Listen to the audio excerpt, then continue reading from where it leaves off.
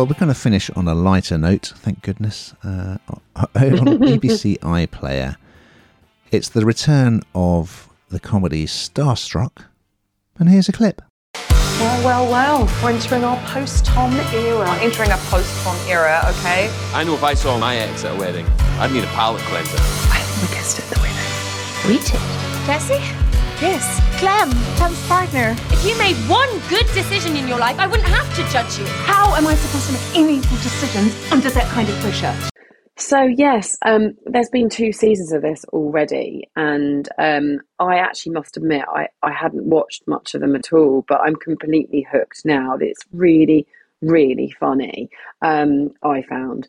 And it follows, or the last 2 seasons certainly did, follow this kind of the romantic ups and downs of Londoner Jessie, who's played by Rose Matafeo, and Hollywood superstar Tom, played by Nikesh Patel.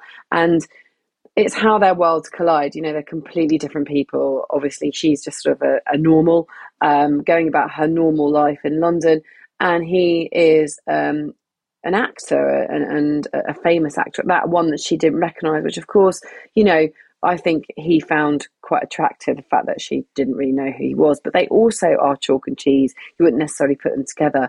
And I think in one of the scenes, she says something really, because it is very, very funny. These sort of one-liners, and she basically said, everyone looks at us like we're a Labrador and a hedgehog, and we just shouldn't be together. And he said, but no, that's not the case. She goes, well, of course you say that, you're the Labrador. And it's kind of, she is particularly funny. She just sort of, she holds it all together. And they've broken up, got to go back together, broken up again. And so they had to refresh this in order to make another series and to kind of reboot it. And Jessie, who's played by Rose Matafeo, is also she also co-wrote the show, so she knew that it had to be something a bit different to bring it back.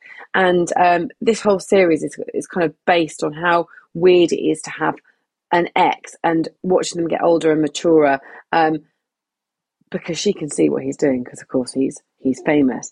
But while he is now dating a very famous actress, and he's got this very shrewd agent who is determined on his behalf that he meets the right person. It's much easier to meet another actor and date another actor, of course it is.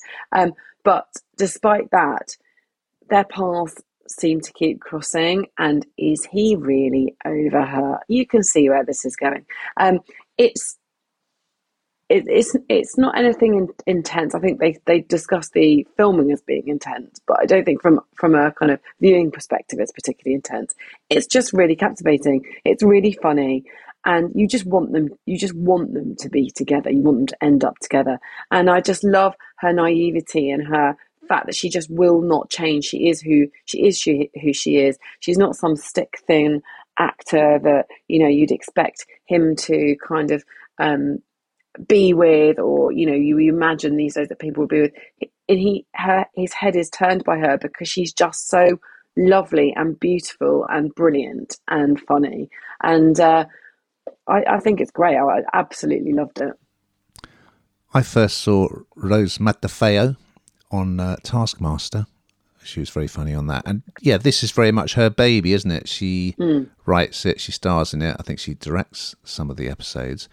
And I would say she's kind of having her Fleabag moment, if you like. It's lighter. It's a lighter tone than Fleabag, I would say, the Phoebe Waller-Bridge comedy. But there are similarities, and it is a bold move, considering that the premise was the sort of a reverse Notting Hill, if you like, that she'd fallen for a Hollywood actor, and hence the title Starstruck. They're moving on from that because they've split up now, and episode 1 is really good. It's a bit bridesmaidsy in that she's at a wedding as a bridesmaid, and he turns up. She has a fling. It's great. I mean, she's a really good actress, I must say. I mean, she started out as a stand-up. She's a great actress. She's a good writer. And she's got some good guest stars. She's got my favourite, Minnie Driver, plays the theatrical agent.